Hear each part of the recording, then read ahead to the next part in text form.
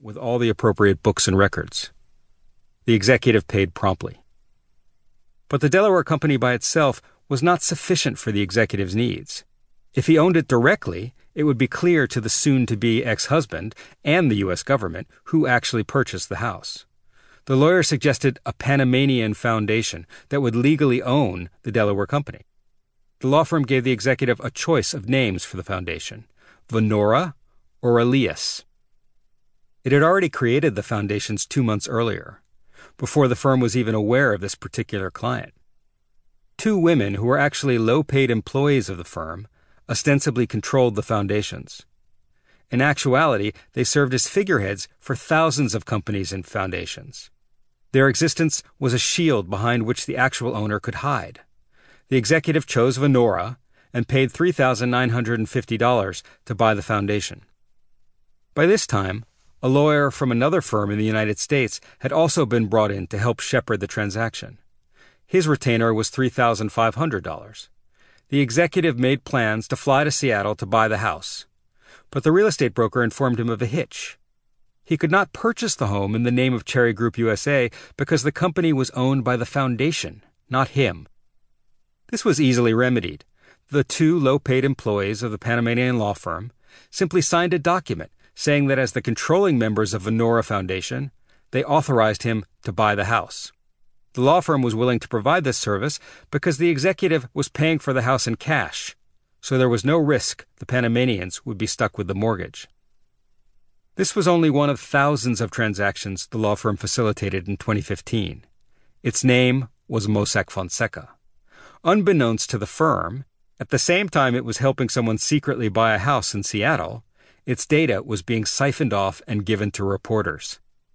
The resulting global journalism investigation, the Panama Papers, afforded an unprecedented look into the operations of an underground economy through which trillions of dollars flow annually.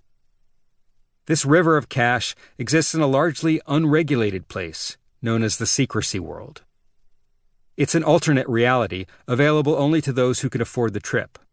In the Secrecy world, wealth is largely untouchable by government tax authorities and hidden from the view of criminal investigators.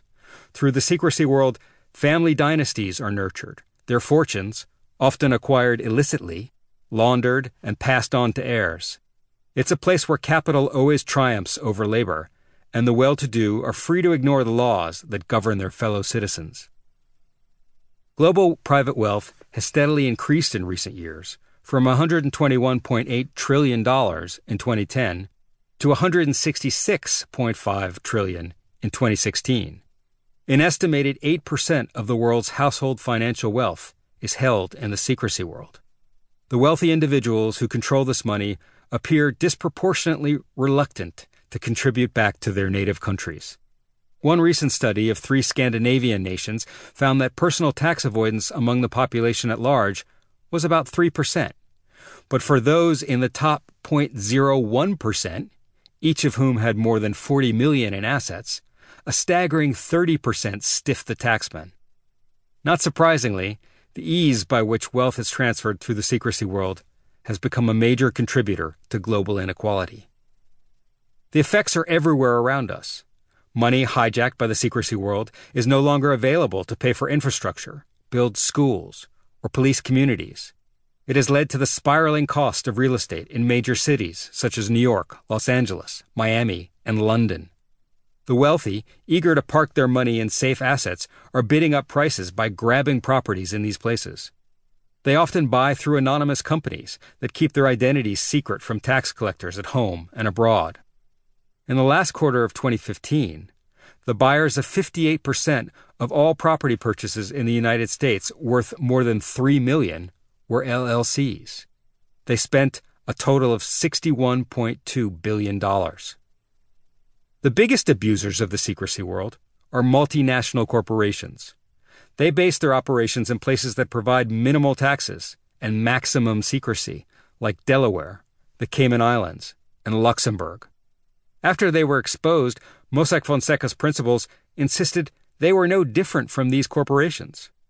They were simply behaving the way accountants, bankers, lawyers, and trust companies operate every day. They were right.